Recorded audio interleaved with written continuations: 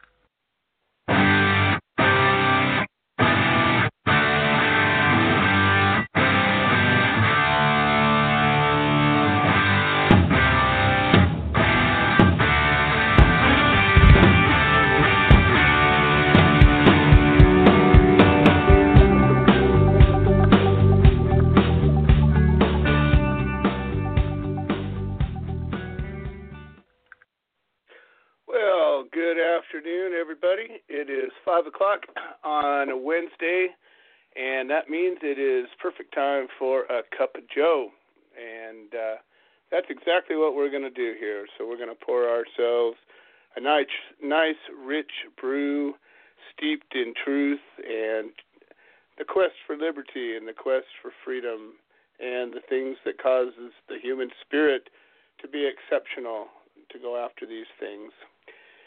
It's a couple of weeks before Thanksgiving. I guess it's a week and a bit, and this is a very difficult time for a lot of people, very joyous time for others. We're going to talk about this time of year in a little bit.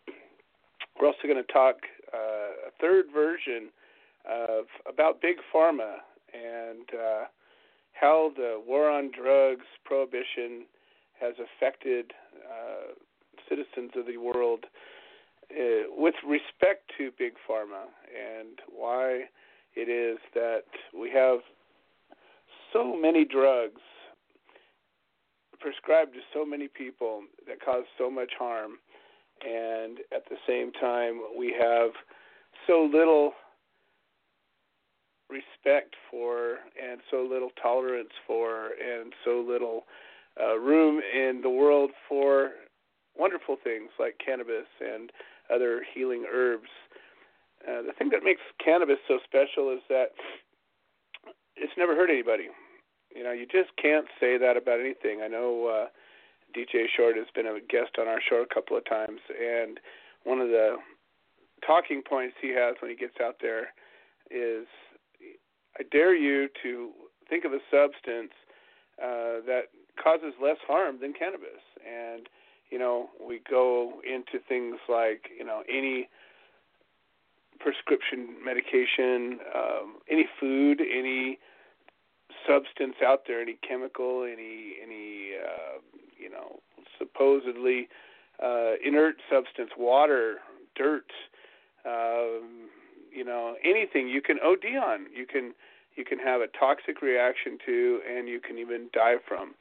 And yet, the amount of cannabis that it would take to consume to cause that is unattainable. You just couldn't take enough cannabis to kill yourself. And we had guests on the last couple of weeks, and they've talked about things like an innocent accident. Somebody's sitting at a light, or somebody driving down the road gets creamed by a drunk driver, and next thing you know, they wake up, you know, in the hospital on a morphine drip, and now they're an addict. Or somebody who had a drug problem before, kicked it, they've been clean for 20 years, and then a similar thing happens. They get in an accident. Next thing you know, they're prescribed opiates, and it takes them right back to that place they left off.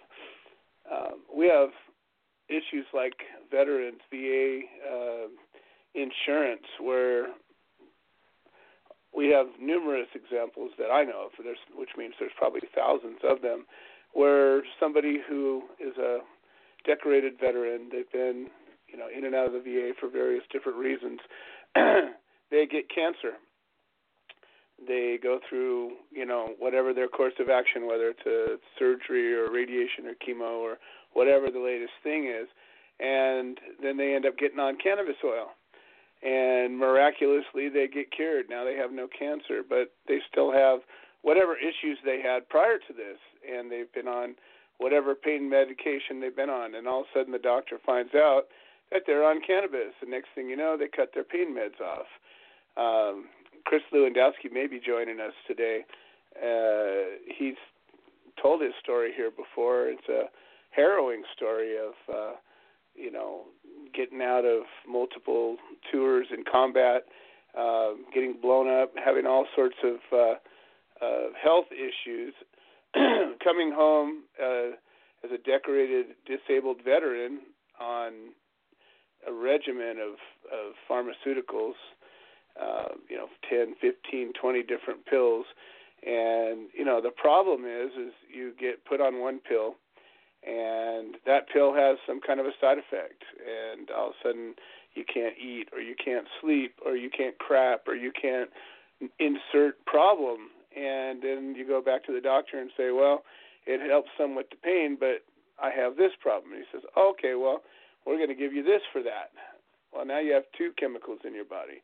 And then you take those two, and that pretty much resolves the one, but now you get headaches. And then he gives you something for that. And, it just compounds, these side effects. Our bodies have very complex chemistry to begin with, and your brain and all of your glands are producing chemicals that regulate, that cause things to happen or cause things to not happen inside your body. And even when your body is running perfect and you have no chemical imbalances and your body, you are considered to be healthy, it's a very, very delicate balance. Well, most people have some kind of issues. Something in their body doesn't work right, and they have some kind of a chemical imbalance, and we deal with those things. Turns out cannabis happens to be wonderful at dealing with imbalances. The endocannabinoid system is a regulatory system. It's a system that helps to keep your own body's chemistry in balance.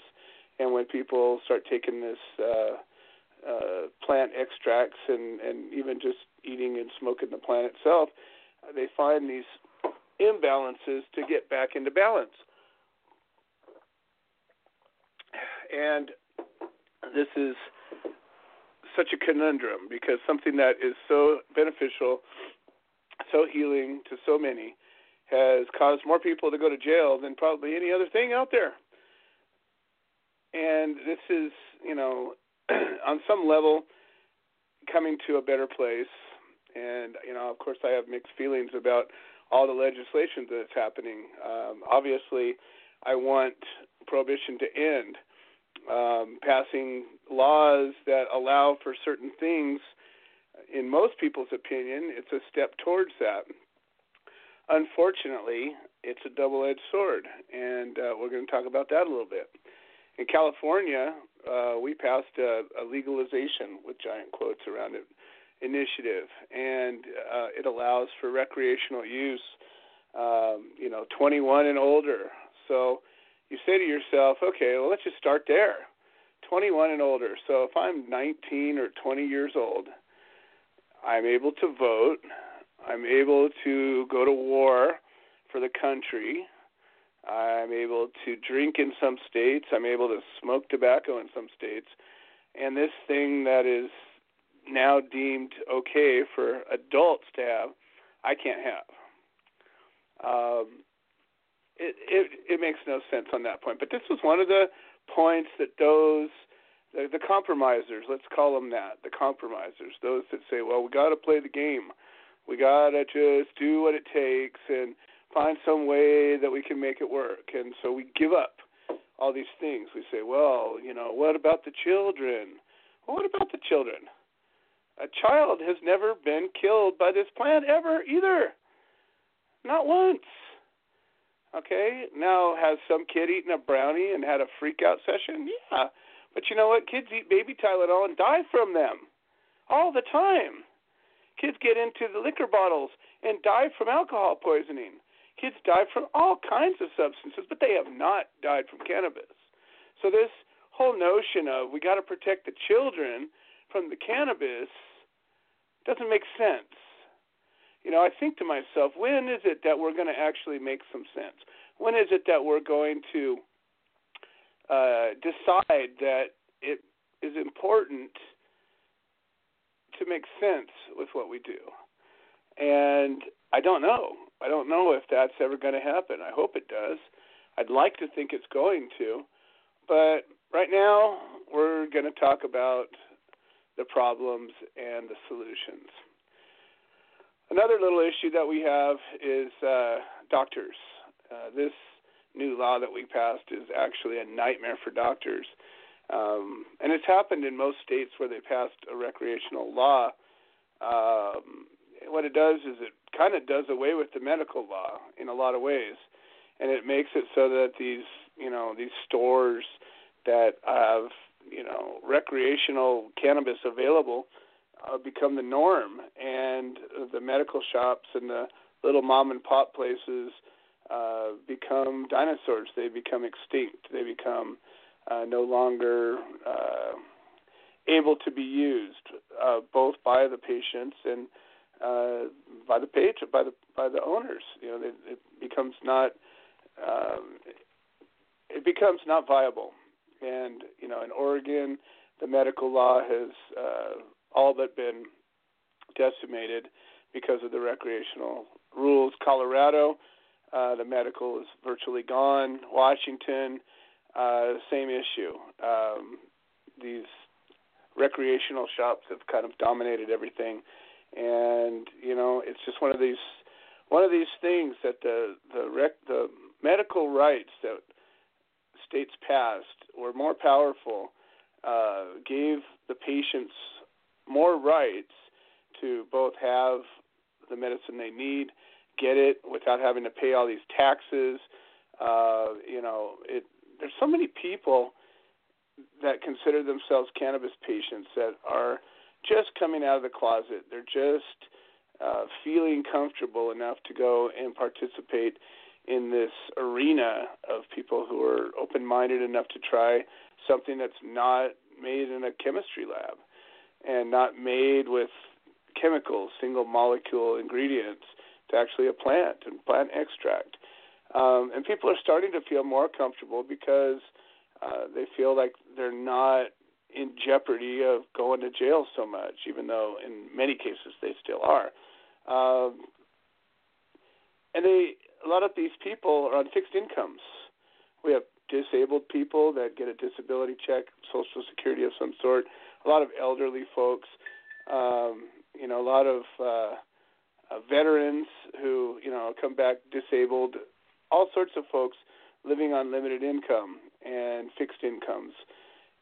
And when you think about cannabis, a plant that anybody could grow, really, anyone could realistically grow, but many people can't grow or won't grow because they're either not good at it, they're not able to spend enough time doing it, they don't live in a place that's conducive to it. There's so many reasons that people don't grow, even though everybody could.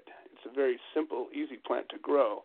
It's not easy to grow boutique quality, but it's easy enough to grow a crop that anybody as a patient could consider to be their medicine. Well, one of the things that's happened in California especially, and I believe it's happened in Michigan and some of the other states, I'm not sure about Washington, but I know California for sure because I live here and I've met and know several of the doctors that have been involved. Doctors have been targeted by the medical board. And, it's frightening to see that the length that the government will go to set up people, to capture them, to set up a sting. And in many cases, the medical board will send in undercovers, just like the DEA, just like, any drug task force. And they'll go into a doctor's office, a doctor that writes recommendations, and they will look for things to basically go after them for them. And Dr. David Allen is one of these people. And, you know, there's a fine line with these recommendations, and there's a huge gray area, many, many shades of gray in this. First of all, a doctor cannot prescribe cannabis anyways. So there's not a prescription ever involved. What there is a recommendation. And a doctor, as a licensed physician, has gone through serious medical training. He's gone through many times 10 or more years of school, residency. He's gone through extensive training. He has to pass one of the most difficult tests out there, and then he gets a license that allows him to practice medicine. Well, think about that. You practice medicine. You practice law. You don't execute it. You don't deliver it. You don't, I don't know, there's probably many other descriptors for people. You know, mechanics fix your car. Mechanics don't practice mechanicking. There's certain jobs that you do. Somebody who's a pilot flies a plane. He doesn't practice flying, okay? So when you're dealing with law and medicine, you're dealing with such a complex environment. You're dealing with such a complex set of variables that you're always learning, you're always doing. And just because somebody's a doctor doesn't mean they're good, and just because somebody's a new doctor doesn't mean they're not good. Practice, practice, practice. That's what doctors do. That's what lawyers do. They practice their trade, practice their profession. Well, if you think about the standard of a recommendation, a doctor has the ability to diagnose a problem, right? So somebody comes to a doctor. Nowadays, we live in a world of electronic communication. So doctor might get an email, might get a video. He might get, or she might get a Skype where you actually see the person. Might have an in-person visit. Might have a report that just says what's going on. But based on the information that a doctor has, their training and expertise allows them to make a professional opinion, a diagnosis. And in many cases, a recommendation would make sense. Forever, doctors have issued recommendations without a thorough examination. Not that whenever possible, a thorough examination wouldn't be the best thing to do, but is it necessary? Is it necessary for everything that a doctor does? Is it necessary for a doctor to do a thorough examination to say, you know, in my experience, if you're suffering from a lack of sleep, this might be a benefit to you, knowing full well that there's not a risk of a lethal side effect. You know, that might be a cup of chamomile tea. It might be a bit of valerian. It might be a little bit of cannabis oil. Any of those things likely would be reasonable for any doctor who has experience in things like sleeplessness to say, this might help you without having problems. What do doctors typically do? Oh, go take, sleep medicine. Might cause you to, wake up in the middle of the freeway or up in a tree or screwing your neighbor or doing something that you didn't expect you were going to be doing because that's a side effect of some of these drugs. But to give a recommendation for a natural course of action for something that the doctor wouldn't necessarily have to sit and do a thorough examination to determine. If I say I can't sleep at night, what is all of the poking and prodding that any doctor would do if I went to your office going to cause? And you'd have to sit there with me at night while I was sleeping and see what was happening at those times to give a real diagnosis. But that doesn't happen. I could go to any clinic in America and say I can't sleep, and I'd get a prescription for Ambien or whatever the hell the sleep aid is of the day without blinking. And they wouldn't do any thorough examination. But what they've done with several doctors that I know of is they'll send in a mole, they'll send in an undercover, and they'll have hidden cameras and recorders, and they'll go into that doctor's office, and they will find some little thing that they determine is not above board, and then they go to the medical board. And then in some cases, they'll do some sort of an inquiry, or they'll do an investigation. And in Dr. Allen's case, this was one such thing where they said, well, he didn't do a thorough examination before giving a medical marijuana recommendation. And this was, I guess, near a year ago. They had a hearing. We had a bunch of court supporters out there, and they gave him the opportunity to get his license back by going through a whole bunch of courses and spending a whole bunch of money and doing a bunch of things that just didn't make any sense and really weren't feasible. And just on Monday, he was about to go back into court and answer to this, and he was likely going to lose his license, and he was really down and depressed over this. And basically Matt Pappas, the attorney, jumped in at the last second, and he will possibly be joining us today to tell us a little bit more about it, and Doc Allen might be joining us as well.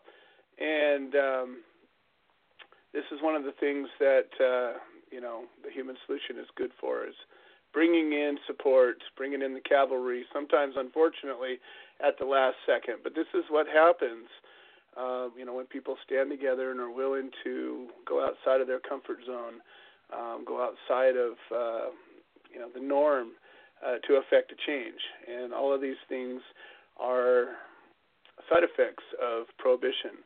All of these things are the problem. These are things that passing legalization laws are not going to fix. This week, it's been a week since we passed our law, and our law in California went active immediately.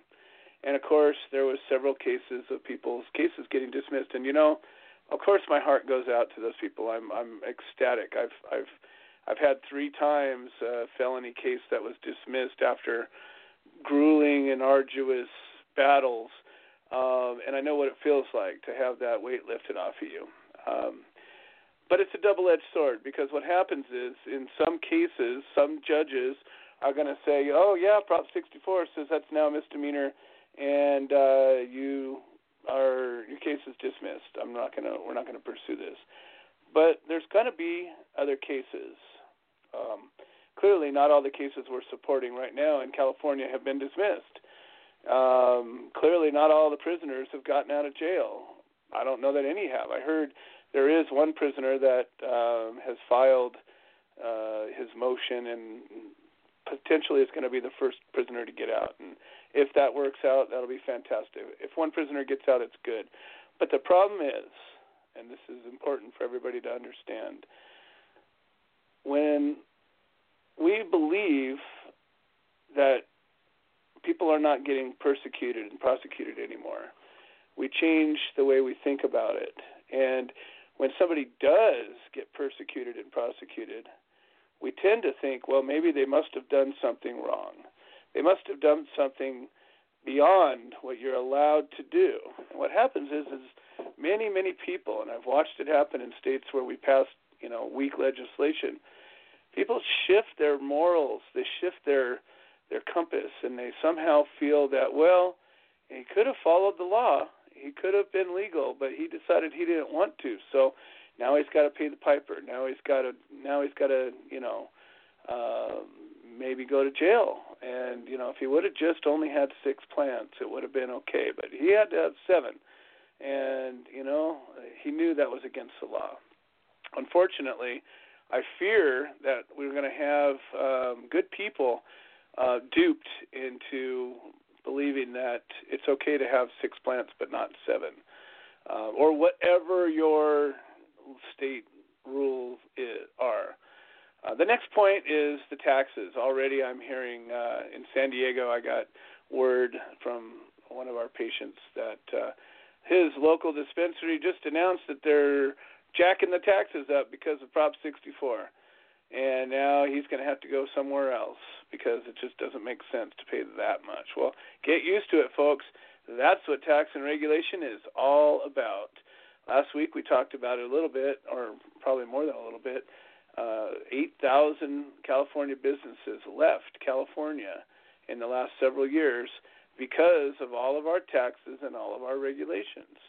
And, there's a guy that I know who recently, he's one of these guys who's like, oh, everything's cool. Just go with the flow, man. It's okay. You can play. You can just conform, man. It's all right. You can pay the taxes and you can just be regulated. Just go with it. And this is the same guy who was like, oh well, you'll get through this. When I was going through my battle, getting locked up 4 years ago today, I was locked up in the Twin Towers, and I hadn't done anything wrong. They violated my bond because they claimed I had broken the law. Well, I hadn't broken the law, but it didn't matter. That's how bail works, and I spent the next couple of months locked up. But somehow I was supposed to just roll with it, man. We're it's okay now. We're legal. It's okay. Well, those are people that to me are part of the problem. Here's Craig Cecil, currently locked up in federal prison. You have a prepaid call. You will not be charged for this call. This call is from Craig Cecil, an inmate at a federal prison. This call is being recorded and is subject to monitoring. Hang up to decline the call. Craig Cecil, how are you doing today? hello, Bill. A little early, but I'm pretty excited. Oh yeah, tell me about it. Well, I heard from Lauren, my daughter, a little while ago. She just got back from D.C. a few hours ago. Oh, nice. And how did that go? And she, very well, apparently. Some of our best prisoner advocates, as you know, are there this week. Yeah? And it really kicked off Monday night with a vigil, a candlelight vigil, out in front of the White House. And a group called Cut 50, who is run by a man named Van Jones, who was previously in the Obama administration and, is really into liberal issues. He also is a CNN correspondent at times. He's put together a group called Cut 50, whose goal is to cut the federal prison population by 50%. Now, he's gotten a bunch of money and a bunch of backing from Hollywood types, from the Google company, from a whole lot of places. And his group paid to bring the families of 30 federal prisoners to Washington, D.C. Oh, no way. That's awesome. Yes. And they had the candlelight vigil Monday night out in front of the White House with all the family members, and that attracted a lot of press to interview a bunch of family members. My daughter apparently did an interview with ABC and with Vice. Nice. I guess is a HBO. So we're hoping that, one or both of those will air. Then there was apparently a big panel at apparently there's a Google facility in Washington, D.C. Okay. And there they managed to attract a bunch of congressmen and had, a bunch of speakers, different lawyers, different experts in criminal justice, and a bunch of the family members. My daughter was one of the family members that addressed the congressmen and other dignitaries there. And basically for a need for, to bring federal sentencing more in line with what we would consider common sense. For instance, to make the range of punishment for a marijuana crime, instead of being from 0 to life, make it 0 to 20 years as a violent crime is punished by the federal government. Right. I mean, that would potentially cut federal marijuana sentences by about 2/3. Well, that matches what you've been saying for a while now. Yes. But, some of the other people like Beth and Amy and some of the other heavy hitters are there. and if Van Jones certainly is able to garner a lot of press attention, so hopefully there's something moving, and there's even hope for some legislation moving next year. It turns out there's an alliance forming, or it has formed, between Van Jones and Nick Gingrich. This call is from a federal prison. Really? Seems like an odd couple. That seems like an odd couple to me. Yeah, no kidding. No kidding. But what my read is on it, and I don't know if I'm right, but what came to mind to me with that is that may be a Trump effort. If those two can come together on, criminal justice reform, all its different manifestations, if they can come together with something, Newt would sure know how to sell it to Congress. Van Jones is sure liberal enough. As a gay black man, he was actually too liberal for the Obama administration, but and didn't last very long there. But what that team could bring about criminal justice reform, and might be able to bring inner city and especially inner city blacks, into favor with Donald Trump. It might be really a smart political move on his part. Well, it's funny. In the last week, there's a lot of people running around, saying the sky is falling and everything's terrible, and America is divided and racist and all of these things. And frankly, I'm not saying they're not right, but it's not different than it's ever been. But I say this, why don't we look for what can happen that's positive? And maybe, just maybe, something like this could happen. And it could happen potentially as a result of this crazy president we have now. And what if that was to happen? What if Newt Gingrich, of all people, was to have something to do with half of the prison population, being reassigned back to home like they should be? I mean, I just got to always look at the possible good that could come out of everything, and the next time around, let's change it. Let's do what we want rather than, be left with the lesser of two evils again. Now, what do you think? I mean, you got another. What is it? January 18th, and the inauguration comes down. We got a lame duck president now. In the last month and a half of office, literally, this is the time when a president's the most powerful, because he could do anything really without having to worry about his next election. He's got it made for life now. He can walk around on the speaking circuit like all the rest of them and make more money than he ever had, and he doesn't really have to worry about it. His legacy could really be left right now with the stroke of his pardon pen, and throughout all of history, this is the time when the mass pardons have come down. So what's your thoughts? Yes, well, as you well know, we've seen it out of especially all the recent presidents during this lame duck, part of their presidency. That's when they do the bulk of their clemencies, and we're obviously hoping for that for Obama because it opens a couple of doors to him. It won't hurt people that are running for office. That's already decided.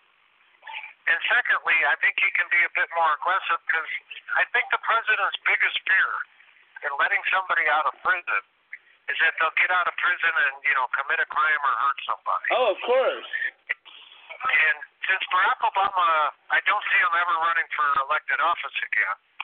No. I don't think he really has to worry about that at this point. So he can be a bit more aggressive than, and maybe take a chance on more people that he couldn't do a year ago. Well, it's even maybe bigger than that because Obama did a lot of his work through his executive orders, and Trump can come right behind him and undo everything he did with an executive order. And the pardon is the one thing that Trump could not undo.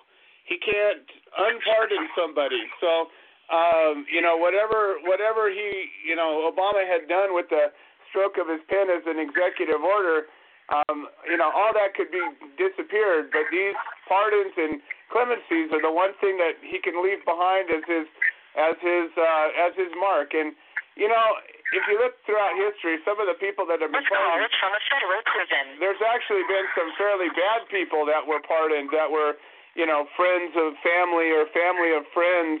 At the last 0 hours, some bad people have been pardoned, and the world looked the other way. And so, this is an opportunity to go after these nonviolent, especially the drug offenders. But there's a lot of immigration nonviolent crimes too that are in the federal system that could all be pardoned as well. Well, so far, virtually everybody that Obama has commuted were drug offenders. I mean, there's very few exceptions to that. Right. And so that seems to be his bailiwick. His last list of commutations, of the 72, 46 were for crack cocaine offenses, as they'd been a majority of his commutations. But it was basically crack cases and methamphetamine cases. There wasn't any marijuana cases at all. Well, the reason, though, for that is when we passed these laws originally back in the 80s, they were based off of crack cocaine as a different kind of a drug, and they were, the public was sold on, we're going to go after these kingpins. And what happened was it put a whole lot of people of color in prison for a long period of time, because that's where the crack cocaine was at, in the inner cities. And so there was a disproportionate number of people locked up for crack cocaine for a while, even before, all the big pot cases were coming through. Oh, that's true. And, I mean, I'm literally looking at 30 of them right now. Yeah. And unfortunately, you see a bunch of these inner city drug addicts that, in exchange for, some of their own private use crack, they were willing to make deliveries for the local dealer. Now, who's the person that gets busted? Right. The guy making the delivery. Oh, it's the little guy, yeah. And unfortunately, if it's the third drug offense, they're looking at mandatory minimum life. And there's many of them in the federal prison, and it's really sad to see. This is a down-and-out inner-city, crack cocaine user. And he's doing life as a result. I mean, a man that has nothing in common with what we usually ascribe to a drug dealer. They didn't have money, they didn't have riches, they didn't have jewels, They had a habit. Yeah, and it's a really sad state of affairs when we've got drug addicts are everywhere, all over the world. Alcoholics, drug addicts, people with all sorts of addiction problems. It's a rampant problem, and it's a societal problem. It's not usually a criminal problem. Now, if that drug addict steals from somebody or robs somebody or does some other crime as a result of his addiction, that's another story. But the simple act of using or possessing or even manufacturing a drug, it's a different kind of a thing. There's no victim, and the addict himself is the victim more than anything, because he's the one who's suffering whether he gets busted or not. And to look at it as a societal problem, as a medical problem, as a psychological problem, as a mental health problem, all of those things just make too much sense. But we go straight to the criminal problem and just lock them up, throw away the key. Well, unfortunately, marijuana doesn't come with a list of addicts. That's the good part.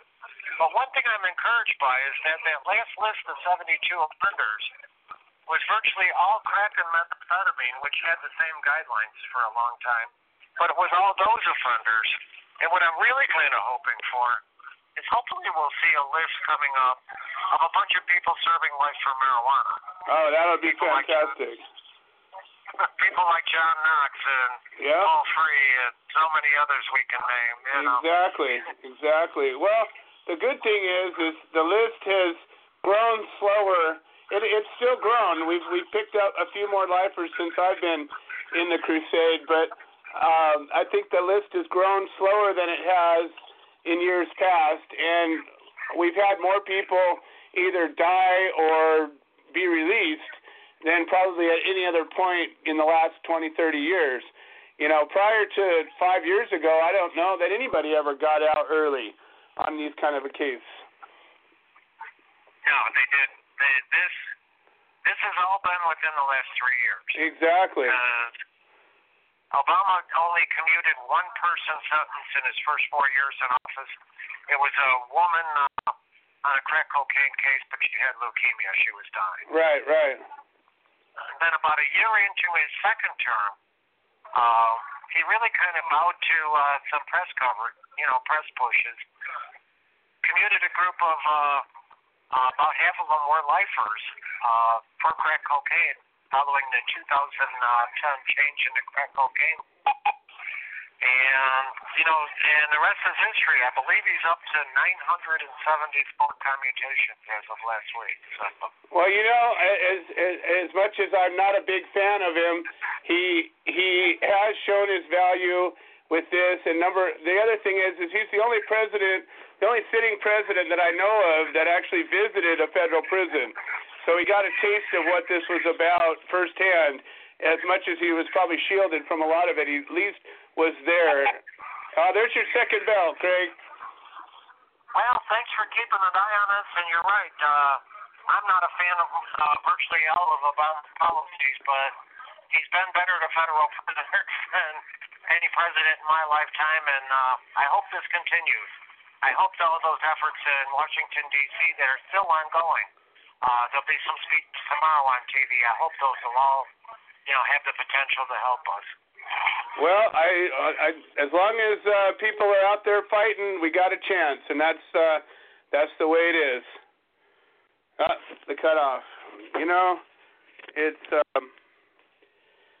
It's brutal. 15 minutes goes so fast, and even when you see it coming, it's one of these things. To give Craig a voice is one of the things that keeps me wanting to do this show, regardless if I'm tired or just don't feel up to it or too busy or whatever. I always think to myself, Craig's sitting there locked up in Terre Haute, Indiana, in a really shitty place, and he looks forward to that 15 minutes where he gets to talk freely. He gets to talk to an audience that is it's preserved for all time. I could take any number of these shows. I think it's been almost 3 years now we've been doing these shows, and I've got it was early on into this program that we got Craig to start calling in. We've had a number of other inmates that have called off and on, but Craig's the one that stayed through. It's a risk. People don't all realize. I've been chastised. I've been chastised by some of these heavy hitter prisoner advocates. You can't do that. You can't give him the opportunity to get put into the hole. I say, well, he's a man, and a man on this planet is given inalienable rights to life, liberty, and pursuit of happiness. And even if you're locked up in federal prison, if I have any ability whatsoever to promote your life, liberty, or pursuit of happiness, I'm going to do it. And so everybody knows how I feel about these things. All right, we have a lot of callers online, and the topic really I would like to have as much as we can to keep back into the war on drugs and the drugs that are actually the problem. And we can go deep into, all the ancillary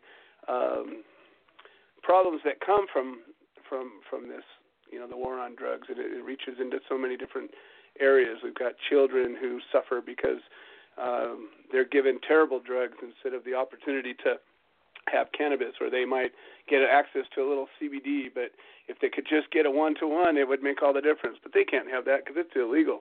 Or, again, the doctor losing his license. Dr. Allen is on hold right now. So we're going to go ahead. I'm going to sort of do it in order of callers as they came in.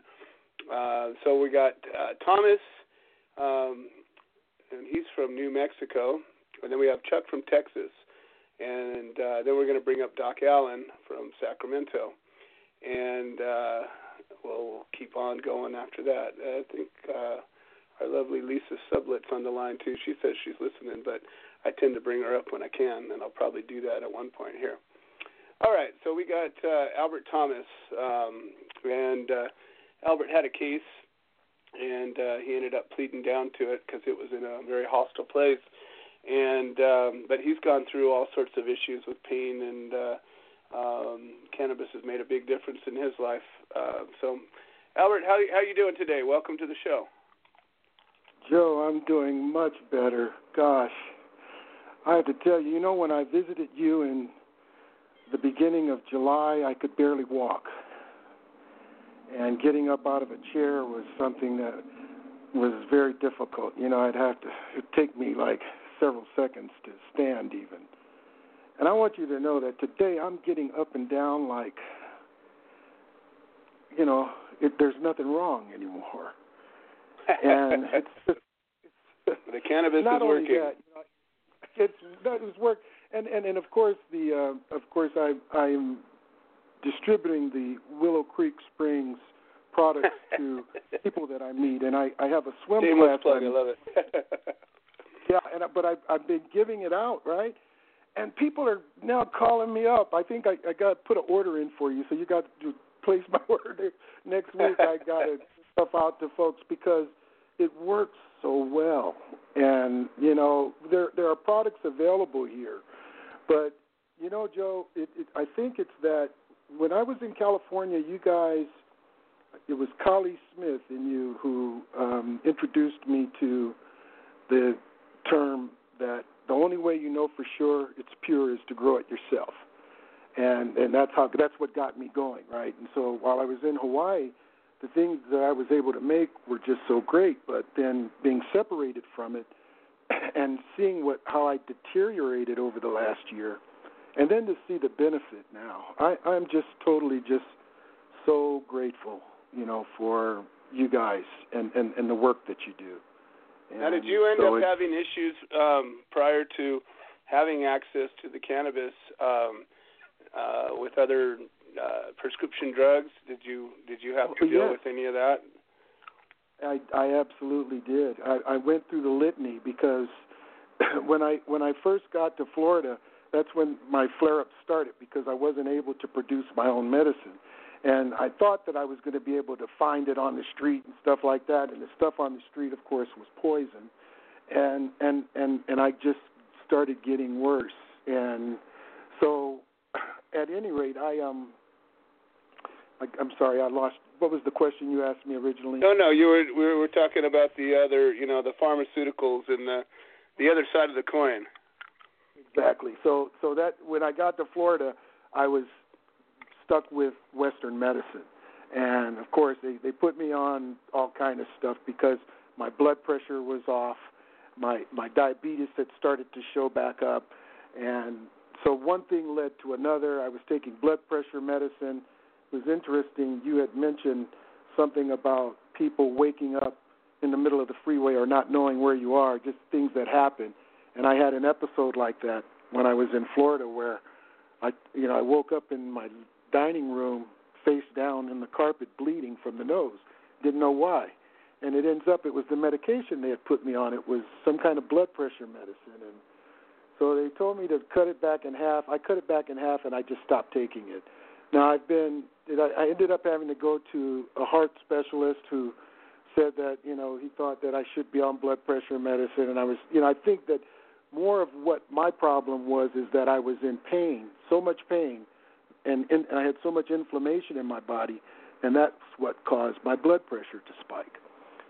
But just to answer your question, yes, I went through a bunch of medication for a while, and until I got here to New Mexico, and now I've got a doctor who supports me in using cannabis products. Pretty much exclusively. I still end up taking some opiate like Tylenol number 4s if I have a flare up, but I've had one in over a week now, so I don't expect. Well, the funny thing is when people are on a high regimen of opiates or pain medication, and they start taking the cannabis oil, regularly.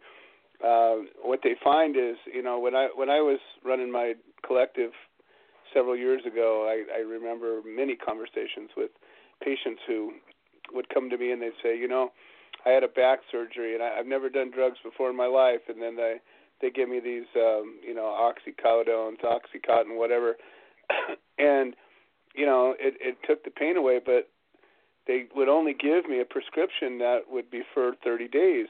And if I needed, to take an extra one for breakthrough pain or whatever, I would run out before I could re-up my prescription. And then they'd have to go through these withdrawals.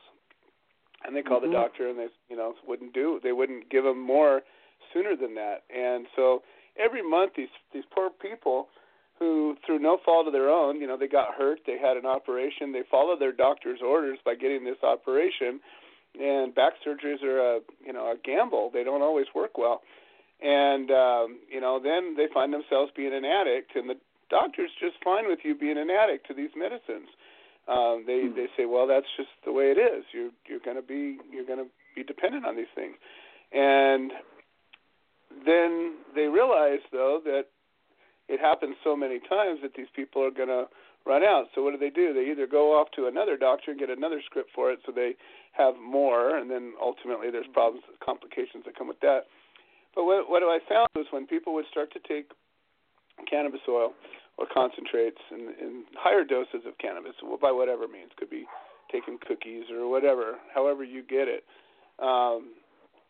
they would find that they would need the pain meds less, and the pain meds would work better, and they would last longer.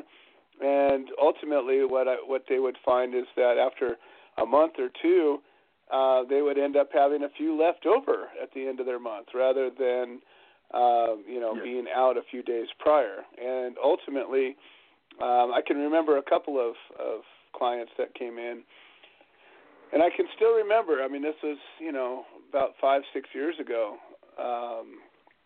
and I can remember them coming in to my shop and big old smile on their face, and they said, it's been 2 weeks since I've taken a pain medicine, and I've got my situation under control completely with the cannabis and my diet and exercise and meditation or whatever it is, other things they did in conjunction, but they were able to break free of these opiates. And I can remember just the joy in their eyes, when they had beat this, there was a victory and they were free.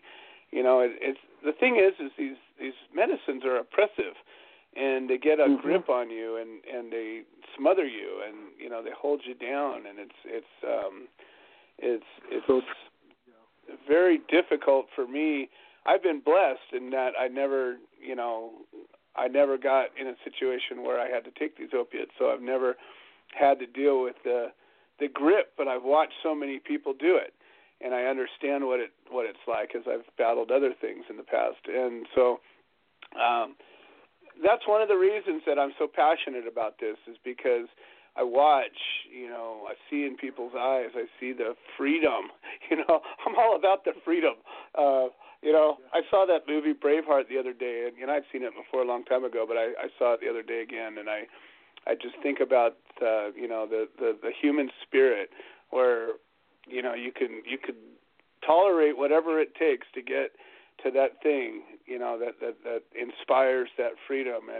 And that guy Wallace, at the very end, he spit in their eye right before his head got cut off, and inspired those people.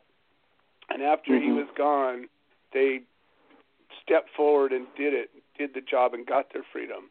And I say to myself, that's what this is all about.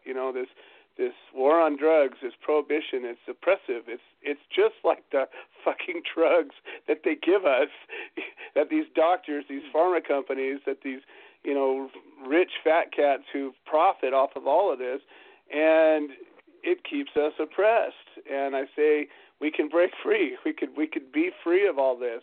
And imagine what our lives would be. Imagine what our world would be if there was more of this freedom and less of this oppression. Well, Albert, it's always a pleasure to talk to you, and I'm excited that you're out there in Albuquerque, or in New Mexico rather than in Oklahoma, because Oklahoma by its own nature is pretty darn impressive. So I would welcome you to continue listening, and we're going to keep on moving. Any last words here?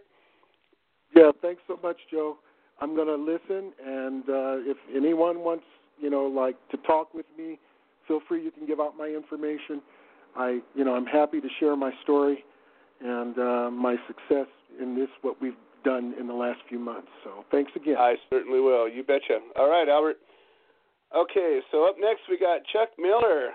Chuck is, I think we met Chuck, 3 or 4 years ago, and when we were trying to get our forum together, and Chuck's a good old boy from Texas, and he's been working at getting a chapter together for a while, and in fact, we got a package heading out to him right now. I've got a whole bunch of literature and stuff, and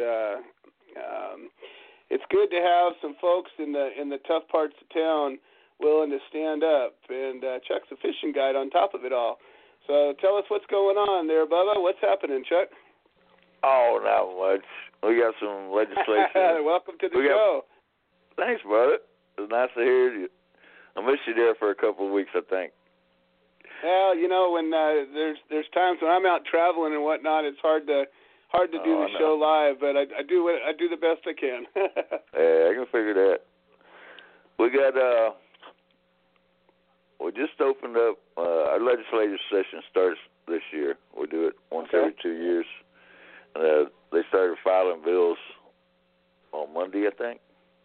Okay. And so far, we've got one to bring a voter initiative on the ballot for medical marijuana in Texas. Nice. And we got another one to reduce the penalties for marijuana possession for under 4 ounces. And, well, if anything, if even just that one gets in, it changes the way people think about it. Yeah, it does. It's tough out here in Texas. I think we only got like 5 or 6 members. Well, you know what, though? You'd be surprised at how just a handful of folks can make a difference. If the world really knew how small some of our chapters were that actually really get out there and get the moving and shaking done, there's you'd be surprised at how many times less than 10 people can just really shake that mountain. And of course we lost Vincent Lopez this year. He passed away about 3 or 4 months ago, 5 or 6 months ago, I guess now. Right. He had MS. He was one of our members out here. He also ran the Austin 420 magazine. Yeah, that's one of the worst things about this whole campaign is that you're dealing with so many sick people. I mean, that's why we fight, so that people who need this medicine can have it. Yep, but exactly. to watch, so many people come and play it out, and then don't make it through. But a lot of times when somebody does that, they in their last weeks or months or years keep fighting. It inspires other people, and I can't help but think that there's this momentum that's starting to grow. And as one more sick person says, "Screw it, I'm going to keep fighting," it'll bring 2 more healthy ones in their place, and I think we're gaining on it. Slowly but surely, Bubba. Well, that's my story, and I'm sticking to it. I'm going to keep thinking it until it happens. That's the way I see it. So what happened to your fishing tour? I heard we had to change of plans. Yeah, well, my financial situation wasn't as good as I hoped it'd be. So I'm probably just going to end up staying in Texas and throwing up a camp, inviting anybody who wants to come in to come in. Well, it looks like I'm probably going to be going to Oklahoma for Chris Lewandowski's trial up there in Lawton, yeah. Comanche County, right in the corner. It's only a couple hours away from Dallas. Yeah, you're flying into Dallas, right? I'm flying into Dallas, exactly. So if we play our cards right, I might be able to squeak an extra day in there when everything's all said and done, and maybe we can drop a line. There we go. That'll work. You know, I figure it's not the first time I've snuck a fishing trip in on a court support case. I've caught a few good ones out and about. I got a nice catfish out in Kansas when I was out there last year, and caught some good trout up in NorCal when I was on a mission up there. So I figure, you know, it's all part of the experience. Gotta sample the local fishing hole, right?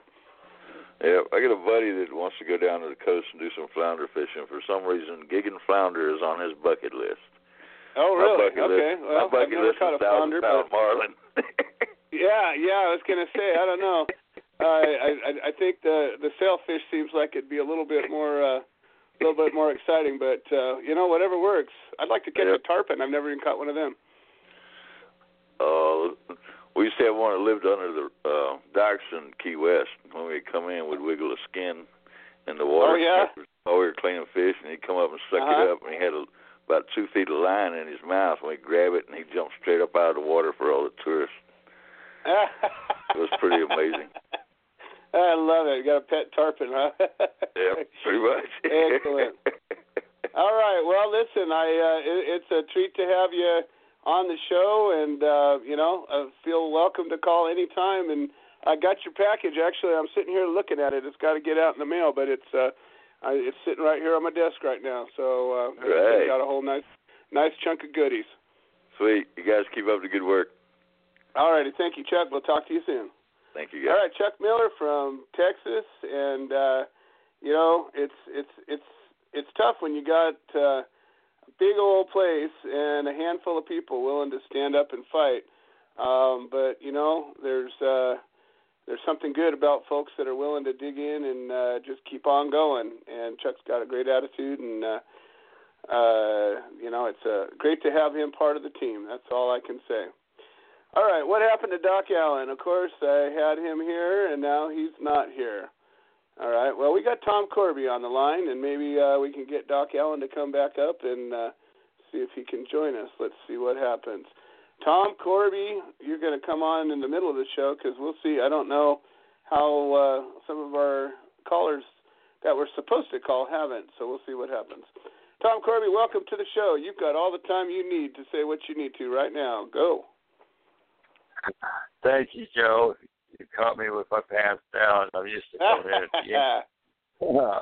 And I'm glad I have a lot of time. And again, we're not men of brevity. We have a lot of good things to say. And I want to thank Bobby Rodrigo and the Coffee Party Radio and all the folks on the front line to make these historical shows happen from the very beginning. I think we're going on 5 years. These shows are very important. I don't know where to start. When you talk about Big Pharma, we know that cannabis heals and farms kill. We know that we're fighting Goliath. They're all making money on us. Think about it. On the borders, all the way up, all the cops, the judges, the TAs, and they need to keep their jobs. So it is a lot about following the money every time. I see Chris Lewandowski here that I always bring up every time, and we want to free Chris Lewandowski and support him in every way we can. We thank him for standing his ground. Dr. Allen's admin. It's actually an administrative med board hearing. What's that say? In the first place, I'm glad Sue Cullen is there. She's a master, no matter what else, she's a master at admin board hearings. She won her own case. And, of course, this is civil, not criminal. Our good attorneys like Tully don't apply here. That's criminal, civil, and you cannot be a better civil savvy admin hearing attorney than Matthew Pappas. And shout out again for calling for Dr. Allen. It was only a week ago, Doctor was messaging me that he wasn't getting any support And he has, and we've been trying for how many, I don't know, 2 or 3 years to get him some proper legal representation, and now we have it. Alex Lyon came with me. Donna's doing therapy. She's just getting around, so it was hard for her to go, but always there in spirit. I was glad Alex Lyons came to me. He's my neighbor. Of course, we know about his case, spending 40 days in jail here, taking him on to trial. He wrote this note here. At first, Dr. Allen's update on the MedBoard trial, Alex Lyon. Early signs pointed out towards the judge denying Dr. Allen's request for a continuance since he has acquired new representation in practice. Very strong support, representation, and a new motion filed by Dr. Allen to allow his 215 defense in. We know criminal, so no matter, they always try to keep our 215 and our 420 out. And once we get that in, and the Judge Marcia Larson allowed it in after she reviewed it in the back room. In the meantime, when she was in the back room, we were conversing with the prosecutor. He was also at his last hearing. He's actually a deputy attorney general. We talk about that. We really like him. Right away, he shook my hand. And I thanked him because I know that all he wants is a fair trial. And he was very cordial after the 215 got in. And we want to thank him. He's looking at the Human Solution International for also, and he's interested in that. He has the brochures and all the information. I was so glad to be the doc. Was happy for all the court support there. And also when we have Lynette Davies, Scott Schrader, Kabai Floyd, Colum, Alex Lyon, Shelby Lucero, and especially Dr. Molly. Think about that. 2 doctors, and when she talked to the DA, he's not a DA, he's just saying that, the Attorney General, Tam. His name is actually Jansen Tam. He was very interested in what she had to say. And listen, we always point out, and Dr. Donna will tell you, doctors can't play judges and DAs can't play doctor. Doctors can't play judges. It went on to say the reason that the 250 defense is so important in a doctor's case, that it states, quote, docs can't be prosecuted. Think about that. That was pointed out to him. Also, AUMA, Mike Harris pointed out, was used also. Thank Mike Harris. We also brought that in. And I listened, by the way, Joe, with all the bad side of AUMA, this good side, defense are being released, felonies are being reduced to misdemeanors. This is important because no one should go to jail for a plant, and at least less people will, and hopefully it's only for misdemeanors. Therefore, we can get the water of dismissal on the end. To go on here, what was Dr. Allen up for? He's agreed to straighten up procedure. All doctors need to spend on the medicine. He was set up by a father and son and another accomplice that he was set up, and he was charged with prescribing for schizophrenia, which I believe is bipolar. I think we all have some of that. Which side of me, which one of me are you talking to? One of my friends said. He now agrees. Well, I'm a Gemini, so I'm naturally bipolar, schizophrenic, you name it. There's one of each of me. Well, that's right. That's right. It is together. And I guess we can become schizophrenic. Sometimes I say, oh my geez, was that me? No, that was the other company. That's the other me. Exactly, Joe.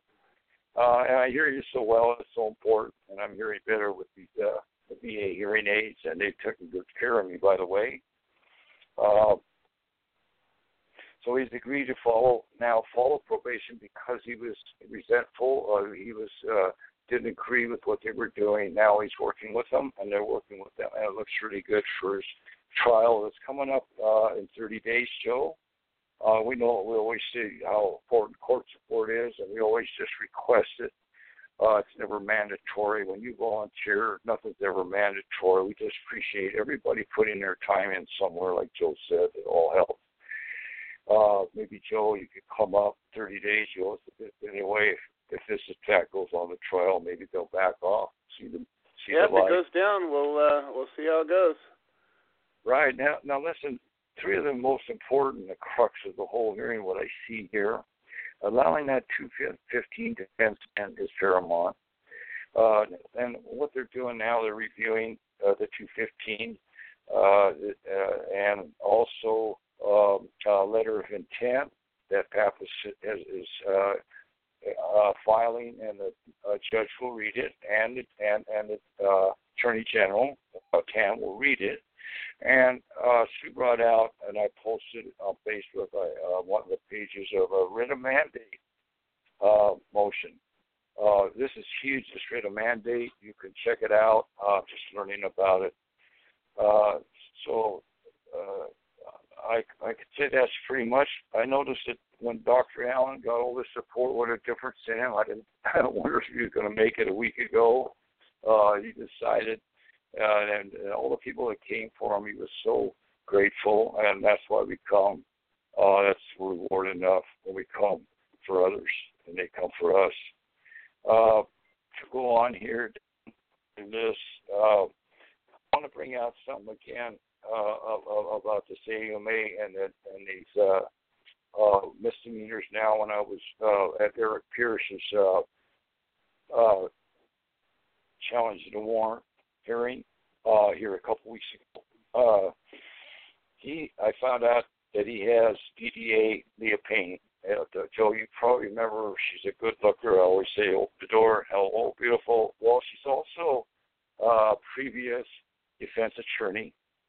And when she came out, Eric said in there, I couldn't hear her. She actually, when the judge brought up the case, she said, "It's just another pot case, Your Honor," in that tone of voice. Point being, I caught her outside, talked to us, really cordial.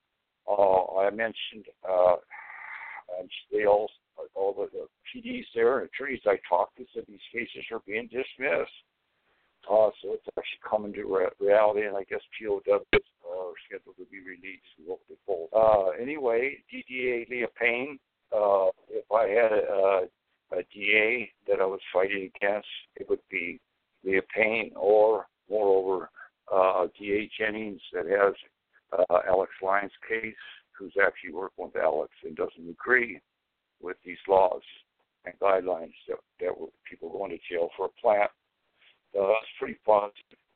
On the other hand, also listening today, Michelle O'Hara, I talked to her about her, I think last week, and she got a hold of me through our Inland Cannabis Farmers Association here in Butte County, with some of our representatives,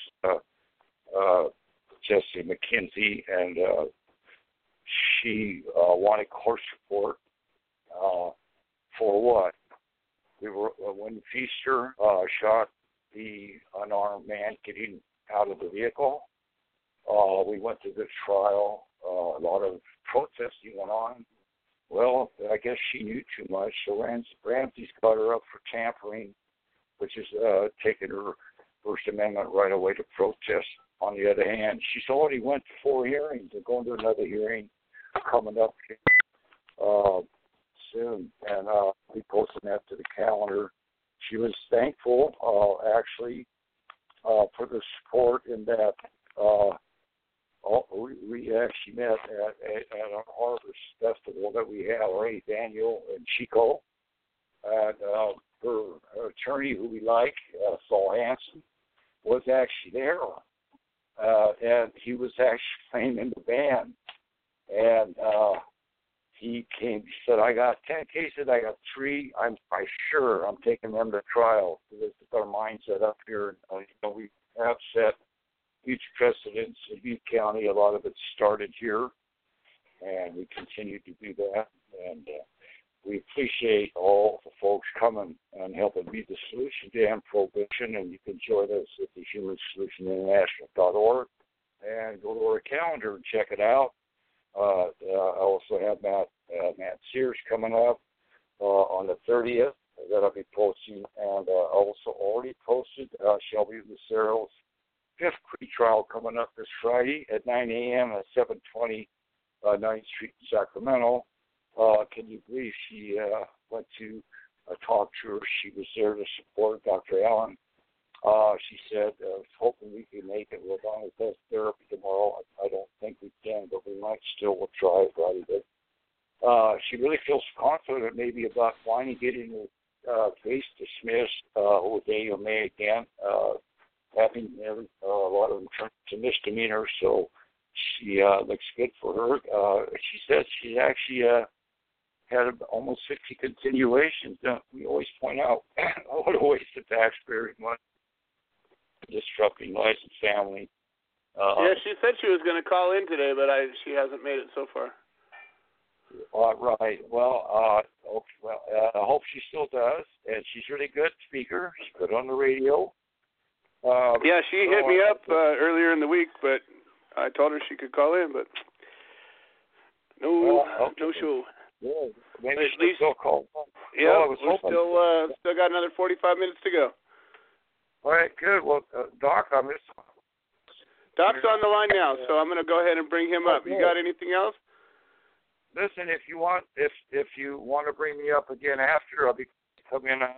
I could probably always find something to talk about. I'll tell you what, I'm going to keep you live on the air. As long as you don't have any background noise, I'll keep your mic live, and I'm going to bring Doc Allen up right now. That way you guys can both be on at the same time.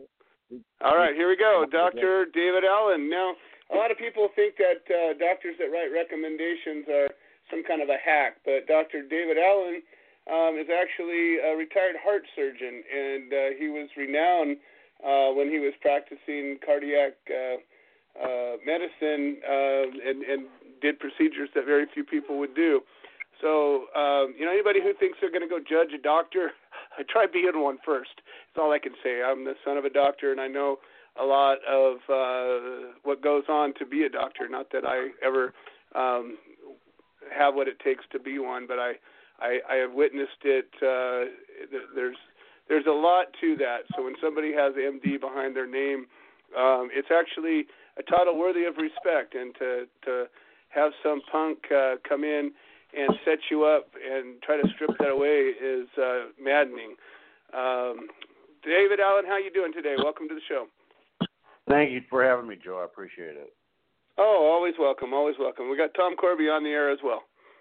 Hey, Tom. How you doing? Hey, Doc. Good to see you. We were there for you. It was, I wouldn't have missed that world. And you notice how cordial it turned in there. And like you said, that's not what they planned on. They planned on 4 days of trial, and I guess Doc mentioning how much money they lose and talking again about their job. Yeah. So, Doc, you heard what I posted. Do you have any comments or corrections on that? We'd love to hear you share. Well, I'm being charged with not doing a good faith exam on a patient and 3 investigators. 2 of the 3 investigators had recording devices, and they recorded me and other stuff in the office. And the transcription of the recordings had left out those specific parts of people that were in the office talking about patient Social Security numbers and things, dates of birth and stuff. And so I knew that this was some kind of, a nefarious way of recording us. And so the medical board has some kind of way to go around the federal law, which is 18 U.S.C. 2511. That's the federal recording law on eavesdropping and wiretapping, and it requires a bunch of stuff that the medical board just doesn't want to do. And so instead of that, they have some kind of local authorization from the Attorney General, and it doesn't have to do with the criteria that is required by the federal law 18 U.S.C. 2511. So anyway, they're accusing me of not doing a good faith exam on a cannabis patient, and I proved in court that I had a 1.4% operative mortality doing complex cardiac surgery, and that includes taking patients to the operating room, from the cath lab to the operating room that were dying in the cath lab, and taking them, prepping them, putting them under anesthesia, and doing operations and saving their lives while they were literally dying on the table. And so they accused me, after I proved that, of not doing a good faith exam. And so I'm so happy that I've got some representation for this.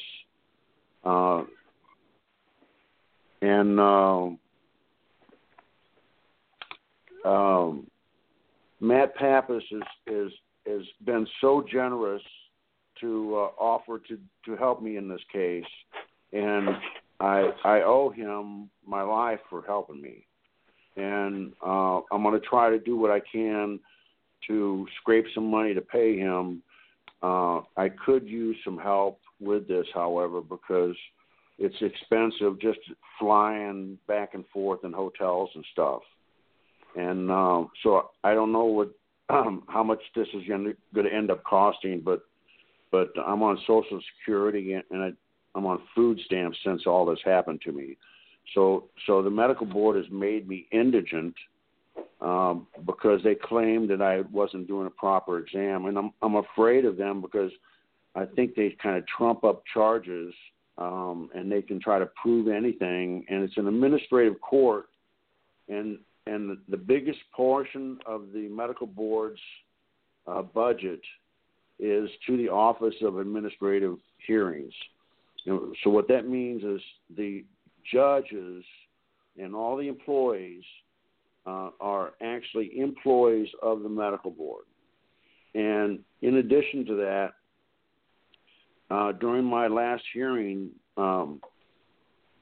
before the judge, I asked the judge, is it true that if you find in my favor in this hearing that the medical board has the authority to reject your findings? And she said, yes, that's true. And so what that means is the medical board can reject the findings of the judge if they find you innocent of these charges, of any charges.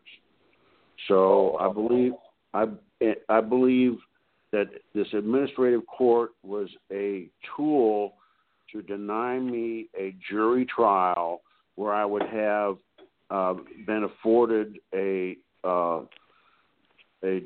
lawyer, a public defender, to defend me in this accusation, and they literally made me poverty-stricken over saying that I didn't do the proper exam. That's right. There's no jury in admin. Oh, that's right, Judge. Betting deals. Well, I think it's important for people to realize so many people are out there pushing for this law or that law, saying, well, this is going to make this legal and this is going to make that legal. Well, what people need to understand is there's a lot of different ways that the government could punish you outside of simple criminal court. In my case, I had all my cases dismissed. I had 3 felony cases. I had a total of, I think it was 23 felonies I was ultimately charged with, and ultimately they were dismissed. And people would say, well, see, you won. Well, they stripped me of everything I ever made in my life. I'm 50 years old now, starting all over from scratch. I almost lost my house. Luckily, my marriage withstood all the grief. I got locked up 4 times. I spent a ridiculous amount of time locked up behind bars for nothing, for something that never caused anybody harm. Had to spend over 300 days in court, driving 75 miles one way to get there. And on and on and on. The pain and suffering, the cost of the process, the bail. I've had people, loved ones, people that I was so blessed, but there was over $100,000 paid out in bail that nobody ever got back. Attorney fees, and it just goes on and on and on. How they can punish you without, and that's not counting the raids. Come in and tear your house apart and stick guns in your wife and your daughter's heads, and the trauma of all that, the helicopters, the PTSD, all of this stuff. This is the cost. This is what they can do to you. And I say this, okay, to anybody who thinks that, passing some little law is the answer, is the be-all and end-all. I'm not saying it's not a step. I'm not saying it's all bad. I'm just saying this should be, the fight should get stronger after we pass a law rather than everybody sit back and rejoice. Because if you've ever been raided, if you've ever had, Doc, you got the, what do they call that? The diesel therapy. They drug you in the trunk of a car across the country, and I don't know how many times I've heard stories of the diesel therapy. They had me locked up in a cage in a bus with shackles and leg irons, like some kind of a monster, and this is the kind of thing that they do. They dehumanize, they strip you, they do everything they can do to cause you harm and to reduce you to less than a human, and to make it to where you can't be a threat to them anymore. They've stripped away your livelihood. I was living off of the grace of people I knew and shelter food for I don't know how long at one point because of all of this. It's the most humiliating, humbling thing that anybody could ever go through. And, when we think that we're all done because some little law got passed, and even one person still gets locked up for it, or one case didn't get dismissed, or one person, the thing that people don't realize too is even if people weren't going to jail, all they have to do is have probable cause and say that you were doing something beyond what the law allowed, and they can still come in and raid you, and they can still lock you up, and you can still go through that whole nightmare, and you can still sort it out in court. People don't realize what that's all about until they've been there. Let me ask you a question, Joe. Yes, sir. Were you making money and paying taxes before all this happened? Of course. I was doing all right before all this happened. Yeah. After this happened, how did it affect your tax payments? I have paid very little taxes since then because I've made very little money. That's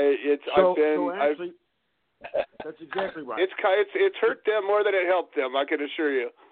So actually, what they've done is the law is actually preying on the tax base. Sure. They divert money that normally would go to the tax base.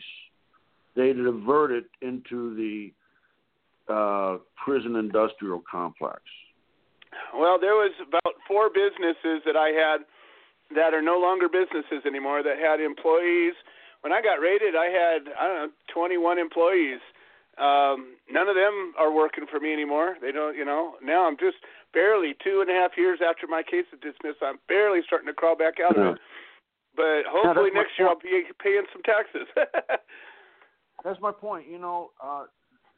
People don't understand that these drug task force actually prey on the tax base of the public, and they for doing stuff that doesn't need to be corrected, for smoking plants, for growing flowers, and most importantly, for a victimless crime, for something that never caused a problem. When we were in Oklahoma for Chris Lewandowski's rescinding his plea deal, that we sat in a courtroom where there was a murderer getting sentenced, and I listened to the tearful testimony of the victim's family.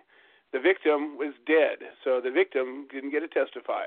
And the victim's mom and the victim's family read letters from all of these people that it impacted, and the impact of this crime was echoed like a tsunami through this whole community. Never once. I have sat in so many courtrooms and so many sentencing hearings and so many cases, and never once during a pot case was there a victim or a victim's family. And even the judge goes so far as to say there is no victim and no victim's family before they sentence the defendant. So, this is something that people just really need to get in their head, and we just need to take this thing home. And, Doc, it breaks my heart that you've had to go through this. I have a deep respect for your work, and you and I have spent plenty of time together. Yeah. And you have some brilliant ideas about moving this medicine forward, and I'd love to still be part of that. I'd like to make one more comment if you have a minute. I got one more minute. What's happening is this. The drug war is morphing. They used to have to use 12 jurors to convict people, but now jury nullification is spread all over the United States, and people are refusing to convict for cannabis. So what's happening is they're changing that. They're trying to make the laws where you don't need a juror. So they're changing things. They're going to make drug courts and administrative courts, and that's what's happening with this new Prop 64 thing. They're going to make it where you get a ticket, and you go before a magistrate, and they find you guilty, and then you pay the fine. That's what's happening to the drug war. Yeah, I think there's going to be $20,000 fines. But the other side that they don't tell you is that there's still people that are going to be charged with operating outside of this law, and there's still people going to be getting locked up, and there's still people going to be getting felony records on them, because that's just how it's going to be. It's bad. It's how it's been in every other state that has passed recreational laws, and it's going to be that way in California as well. I hope to be wrong. God dang it, I hope to be wrong. But so far, we've been 100% right. We need the juries to protect us. We need the juries to protect us. So we need to make sure we don't go to drug courts. I couldn't agree more. Well, Doc, let me know. It's likely that if Matt is going to be attending your next hearing, it's entirely possible I might be able to get up there and tag along with him. Sometimes he makes it possible for that to happen. So awesome. I will talk to you soon. It's been a while since I've been up there. I'm due to come up to visit. So unfortunately, I wish I could come up when there wasn't a case and we could just hang out and have some fun, but it always seems to be work. All right. Well, all right, Dave. Well, hang tough. I'm glad it seems like you got a better outlook today than you did. So hopefully that'll continue on, and we'll get to the other side. All right, again, Dr. David Allen and Tom Corby. Tom, you're still on there. Did you have any last thing? I got about 25 minutes, and I got a bunch of people waiting in line to talk. So your last chance here to throw down your final words. Yes, I want to remind people that if you're listening in, you decide you want to talk, just hang up, call back in. Shelby Lucero, I just got from Lisa Gordon. She should be calling back in. Yeah, Shelby's on the line. She's waiting in line. Also, Michelle O'Hara, she couldn't get in. So she's on. She's listening right now. Oh, that's great. Thank you. Yeah, she's listening to the show. Hey, Michelle, how's it going? I've heard good things about you. All right, great. Thanks, Joe. And like Don always says, don't forget to breathe. It really does help. All right, Tom, you are a scholar and a gentleman and a superhero in my books, and I will come up to see you soon enough. Maybe we'll be able to drop a line in the winter water. That's great, Joe. I learned most of it from you. All right, we'll talk soon. Okay, so last week when we were talking about the pharmaceuticals, Kathy Z sat online and she dropped off before she was able to talk. And I told her I would definitely give her a chance to tell her story. She's got quite a pharmaceutical story. So we have Kathy Z, and then we have Mandy Thomas with our Midwest chapter report. She's actually got some good news for us. And then we'll finish up the show with Shelby Lucero, who's got one of the longest-running cases I've ever seen. I've never seen a case be continued as long as Shelby Lucero's. It was, it was 2013. It's 2016. So 3.5 years ago, when I was up there on the Cannabis doing our tour up to Montana, we stopped in Sacramento on the way back down, and it was Shelby Lucero's case. When we were marching from the federal building to the state building, we ended up doing court support for Shelby. So, and it's been continued ever since. I guess it's moved forward, and who knows, maybe they'll actually get some sense in their head. So, Kathy Z, you are, whoops, no, you're not yet. Give me a second. I got to push the button. Push the button. Kathy Z, you are live on the air. Welcome to the show. Hi, Joe. It's perfect timing because my whole thing I was going to talk about last week with the opioids started with a similar thing that happened to Dr. Allen, me being an RN. I was put through the RN board and put in their I can't say it today, but they made me spend 4 years going to meetings after they admitted I was not addicted to cannabis, but because my employer reported me because in a 8-hour interrogation I admitted that I used it in the evenings. And so this was what started my opioid use because I no longer could use the cannabis, which I had discovered many years before that in the 70s. And I never was a very quiet person, so I had been an advocate on herbal medicine before it was legal. And so when they had an interrogation, I was brought in, and I couldn't even talk about it for a long, long time, for years. It would just make me start trembling. And but because I feared the loss of my livelihood, and I went to pharmaceutical meds, and gradually within the next 15 years, my health totally failed, and I was unable to work. And the opioids were a big part of that, but it was all of the pharmaceuticals. So when I realized that that was happening to me, that I was in 4-organ failure because of not everything that was wrong with my system, but because of the meds, I was able gradually over many years to get everything down. I still have to take some opioids, but only 2 a day. And what I found is with cannabis, you can decrease the amount of other medications so that you don't take a toxic amount. So there are certain things that you may need for your heart or for your other conditions. And with this, it's a well-rounding. You have to have the nutrition and everything. And being able to find this has helped because I've been able to go through a journey from, tincture, which helped me so much because it helped me get an understanding of the cannabis.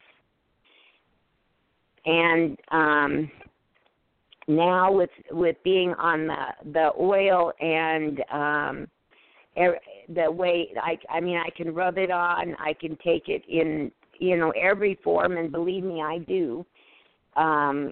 I don't have to rely on the medicines that were so toxic to my body, and I've healed so much compared to being 347 pounds and not being able to breathe. I was in kidney, lung, heart, and liver failure, and now I've been told that my heart muscle has healed. I still have an aneurysm, but it's not gotten any larger. I have my bleeding in my retinas have healed. And all of this has been since I've been able to give my body a full, well-rounded doses of cannabis. And that's what I want to let people know, that you have to, they make us fight for this medicine, but it's so worth the fight. And we have to do it, and we can't let them say that we can live on 6 plants. I can't live on 6 plants. There's no way that I can. And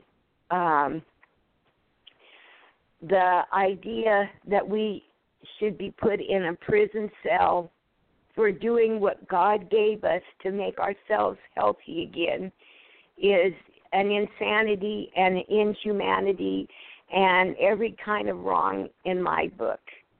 And so that's what I'd like to say. I have so many stories to tell of people that I have seen this medicine help. And I've seen so many people destroyed by the struggle to take this medicine. And it doesn't make any sense except for the money and the profit of people who make money by selling things that do not help you.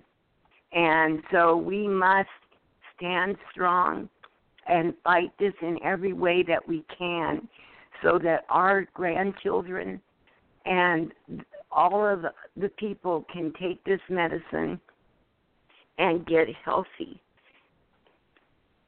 That's about what I got to say today, Joe.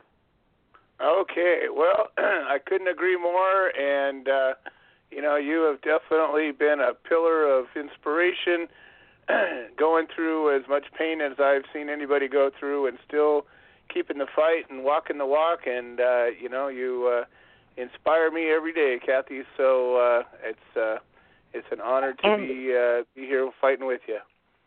Well, you know that the court thing was not over then because I also had to fight 11 years for my workman comp. The last 6 was take it all the way to the appellate court so that I would have this right and not lose my workman's comp. And so that all of those things they did, like Dr. Allen says, with administrative courts, because they knew that they couldn't put me in front of a courtroom and have 12 people say that I was wrong. And I think that he is so right that this is exactly the way they're going to go, because it is not a justice system, it's a legal system. And for us to be free, we have to change that. Thank you, Joe. You betcha. All right. Once again, Kathy Z. She's been an angel and a warrior, and one of the reasons that we fight is people like her.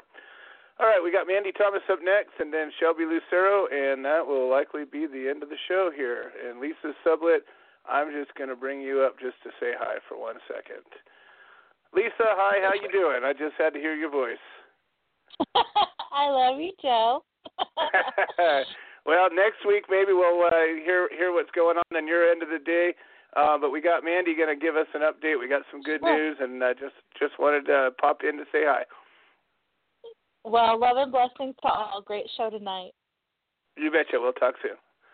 All right, we got Mandy Thomas. She is quite a warrior herself. She's been quite the feisty one lately, and she's got a lot to say and doing good things with our Midwest chapter. Tell us what's going on, Mandy. Hey, Joe. Hey, Lisa, and everybody else. I hope everybody's doing well. We have had some pretty good progress here in the Midwest chapter. The case that we were talking about out of Lawrence, it's actually had some good developments. They got a different judge, and from my understanding from the defendant and the attorney, it's a judge that does seem to be more reasonable and understanding to their situation.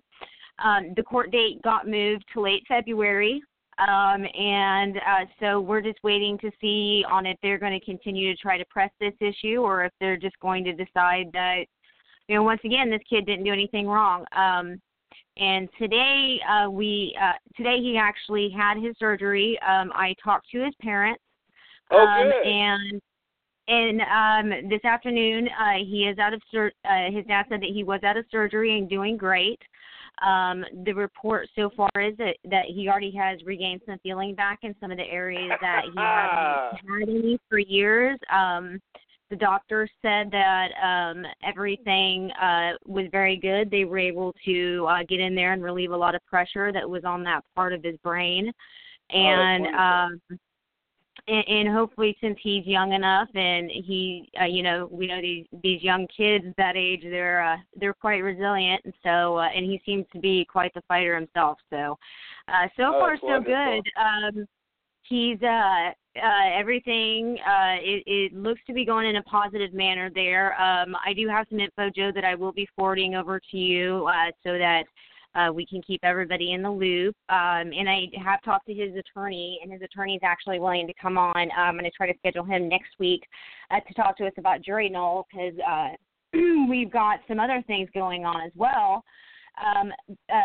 The organization that I've formed with another activist, or actually a few other activists here in Kansas, it was Kansas for Cannabis, and with it, in the first year, we saw a lot of progress with it, and we've been able to be an impartial, nonpartisan to any group in Kansas. And we've noticed that whenever we follow good examples of how to extinguish a lot of the infighting and stay away from the splintering of these groups and just focus on moving forward, we are able to get a lot more done.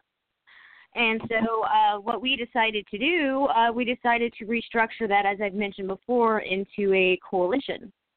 And with that coalition, what we're in the process of is we're trying to get this off the ground as another grassroots nonprofit organization that can give any members of the activist community involving cannabis.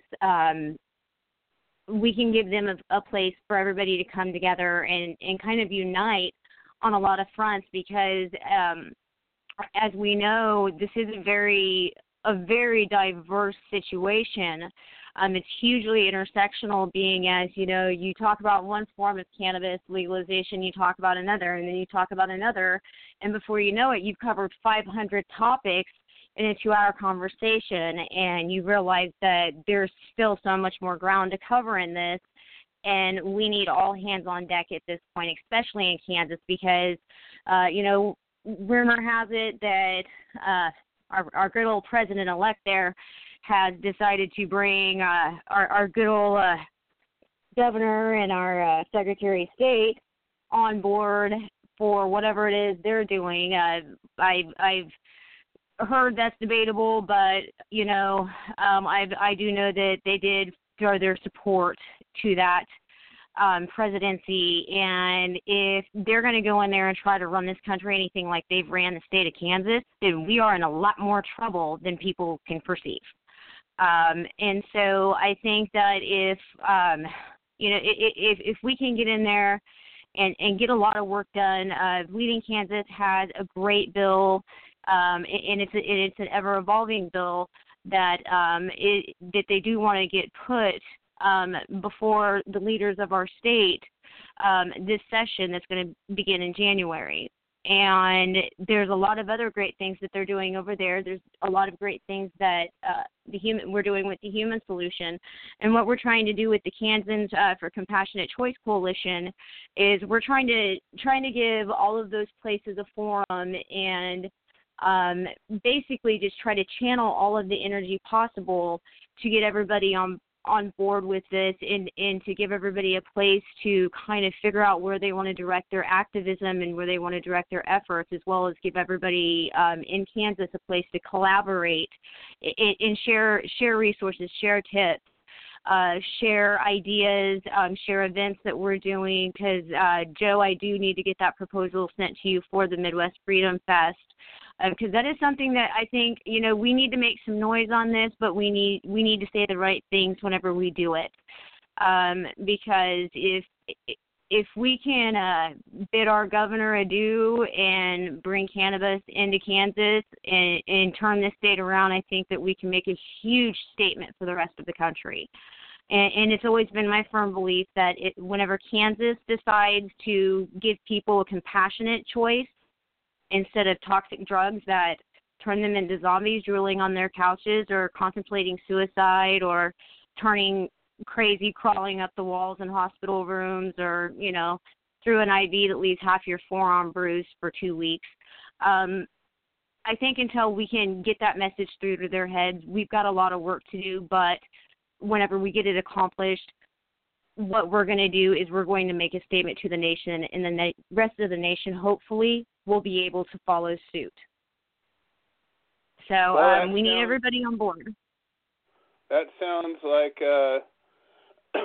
like some good words there, and I'm looking forward to seeing what comes of this coalition. We've got our UCCA, and it looks like this is another little offshoot from that. And it seems like when Definitely. we get together and we create a safe space, hopefully one day, I think I've got more people blocked on social networking than I have allowed to participate. So I don't see any of the infighting anymore, but I hear about it. So it's hopefully by having more people and groups willing to create a place for positive and constructive action to happen without any of the bullshit, maybe we'll start turning things around. So, well, Mandy, as always, it's a pleasure, and I love hearing about all the progress. And remember, if anybody is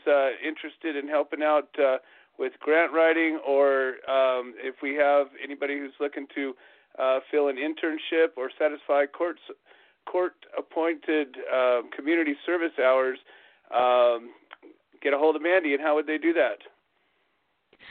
Joe, they can contact us through the Midwest chapters page, and we can definitely throw links in any comments, or they're welcome to contact me on social media. I just go by my normal everyday name, Mandy Thomas, and I'm always monitoring the Kansans for Compassionate Choice Coalition page, as well as the Human Solution Midwest chapter page. So any of those three outlets are a good way, and then we can exchange contact information to just kind of strengthen those connections and everything. So definitely contact me there if you're interested. You're welcome to contact everybody at the Human Solution International National Chapter. They're with you guys, Joe, if they have problems, to contact me, because we stay in contact regularly, and we're happy to help. Either way, there's a lot of different ways to contact us, and we have people monitoring those things all the time, and somebody will be happy to get back with you as soon as possible so that we can help show you how to be part of the solution. Beautiful. All right. Well, thank you so much, Mandy, and as always, looking forward to watching the Midwest rise up and knock this thing out of the park. All right, we got just enough time for Shelby Lucero. She's a current defendant, one of the longest-running defendants that I've known of, aside from my case, which went 6 years. We're getting there, unfortunately, and hopefully it'll be over soon. Shelby, welcome to the show. You got about 5 minutes. Yay. Actually, my case has gone 4.5 years. Not okay, well, you're only a year and a half behind me. I know. Well, yeah. And I kind of prefer to keep it that way. Yeah. You don't want to go the full 6. It's no good. Nah, I'm not going for a race. You win, hands down. So, yeah, I've been to court probably over 150 times, had, more than 50 continuances just on my prelim alone, and gone to court for 4.5 years, all for about 5 pounds of trimmed cannabis. And I think it was like 1.5 pounds to 2 pounds of trim. Army tank in my front yard, execution of a raid, ski masks, body armor, automatic weapons, a month in jail for me, and almost 4 months for my ex-husband. Divorce, bankruptcy, like you were talking about rebuilding your life. It is way no fun. And this Friday, after Prop 64, if we could bring the pig with lipstick, hey, I'll apply the lipstick. Let's go with it. I didn't vote for Proposition 64, and I really got a lot of crap for hosting a debate here in Sacramento at the Capitol. Everybody said, well, you're pro Prop 64, that's why you're having the debate. And I brought people in from both sides because I was confused with this law, and I knew that there were other people going, I don't know how I'm going to vote for this. Is this legalization? Is it really legalization? Because decriminalization would be legalization, right? And it's not, but regardless of complaining about how politics goes, because, I'm just got out of my depression after the presidential election. I'm like, so, we just have to work with what we've got and hope that, our government will change things. And I know that's not easy for people, especially trusting our government. It's really super hard, especially to those who feel like they've been abused by the system, including myself and probably Kathy and you and poor Dr. Allen, and he's a brilliant man. I wish him the best. I went to court with Jay, and, there's just so much injustice. It's just not, it's not even measurable. And, the people that come to court for you for each time that you go, I mean, these people that have court cases, they don't have money to give gas cards or $10. And I try to do something every time, maybe I'll buy them a cup of coffee or pancakes or, it's just, it could not ever be enough. It really couldn't be. And I'm hoping with Prop 64 that I think it was 6 felony charges that I have, which is quite a bit different than yours, thank God. They will all be reduced to misdemeanors. And I don't really know. That would be awesome, yeah, I really don't know what that means. I mean, does that mean that I'm done with court? Does that mean that I'm going to be going to trial for misdemeanors? And somebody told me, well, there is no trial for misdemeanors. No, I looked it up. You can go to trial for misdemeanors. But would it be something? Trial typically, yeah. Yeah, would it be something that they would really want? They probably spent $3 million easy on my case through investigation, raiding me on a national holiday, July 4th, 2012. The special agents pay overtime pay, holiday pay. My incarceration, the incarceration of my ex-husband, our public defenders, like you were saying, talk about rebuilding your life. You don't really have a life. Your life is kind of unhinged until this court thing is over. And now I'm starting to make a little bit of progress because, I have a business in the cannabis industry. It's an ancillary business, and I'm not going to talk about it this show, but maybe after court I'll talk about it a little bit more. But people come down on you then too, the activists. Oh, well, you shouldn't be doing that because this is kind of, where we shouldn't be going with our system. And it's like, you don't really get a lot of breaks. You don't know who your friends are sometimes. And boy, Kansas. It's a tough crowd, I'll tell you that. That's for sure. Yeah, God, embrace people, love each other. We're on the same darn team. What happened to all the hippie thoughts, right? Just for the peace and love business. I tell you what, I got more daggers in my back than I ever had in my life. I'm like, oh, geez, I've got dagger scars that go from top to bottom. Yeah, I'm like, somebody needs some cannabis over here. That's for sure. Because if they were medicating properly, they wouldn't have time for all that crap. They'd just be happy. Exactly. Well, listen, Shelby, we got about a minute left, and so when's your next court date? This Friday, you say? It's this Friday, the 18th at 9 a.m. at Sacramento County Courthouse. I think it's 7th and H. And thank you to all. Yeah, thank you to all the people that have come. I mean, we have The Corbys, I love the Corbys. I couldn't say enough good things about them. Doc Allen, just love him. Sue Colomb, love her.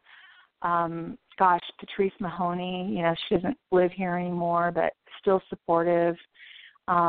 Richard Miller, Kimberly Cargile. I mean, these are all people in our community and people that we don't even know within the cannabis community. And thank you, Joe, for you. And, I think it was Kristen Floor was driving the cannabis and, so many people. Just thanks to everybody who supported me. And by all means, if anybody wants to come to court this Friday, Sacramento, 9 a.m. I would say, let's get a big showing out there, because if it is indeed going to happen, or there's going to be a positive move, there's nothing better than being at court support when something good happens. I don't know how many times we walk out of there licking our wounds, but man, when we get a victory, it's powerful stuff, folks. So please come on down there if you can, and be a part of this. We're still making history. A law getting passed is just the tip of the iceberg. The history always gets made afterwards, and it's the people in the trenches that are doing the making. So, Shelby, I look forward to hearing about the good report that comes out of this. And it looks like next week we'll be going live again. I might be bringing up Lance Glor's mom, and we got a big old case going up up in Washington State where it's legal, and we got Lance Glor serving federal time in a legal state where the feds weren't going to do that. Well, guess what, folks? They do what they want. So I'm hoping to have her come on as a guest next week, and we're going to continue on. We're going to keep on fighting as long as there's something to fight for. Last parting shot, Shelby.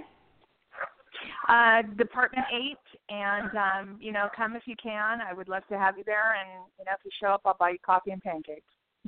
I love it. I might come up just for the pancakes.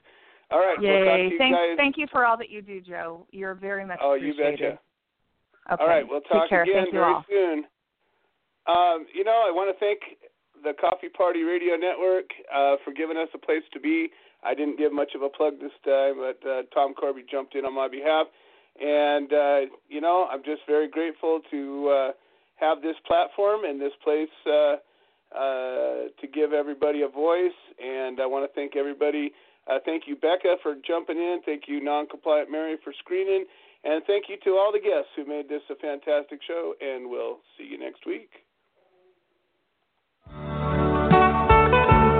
Hi, I'm Willie Nelson, and the Willie Nelson Teapot Party and I endorse the Human Solution, supporting cannabis prisoners because no one should go to jail for a plant. Little things I should have said and done, you were always on my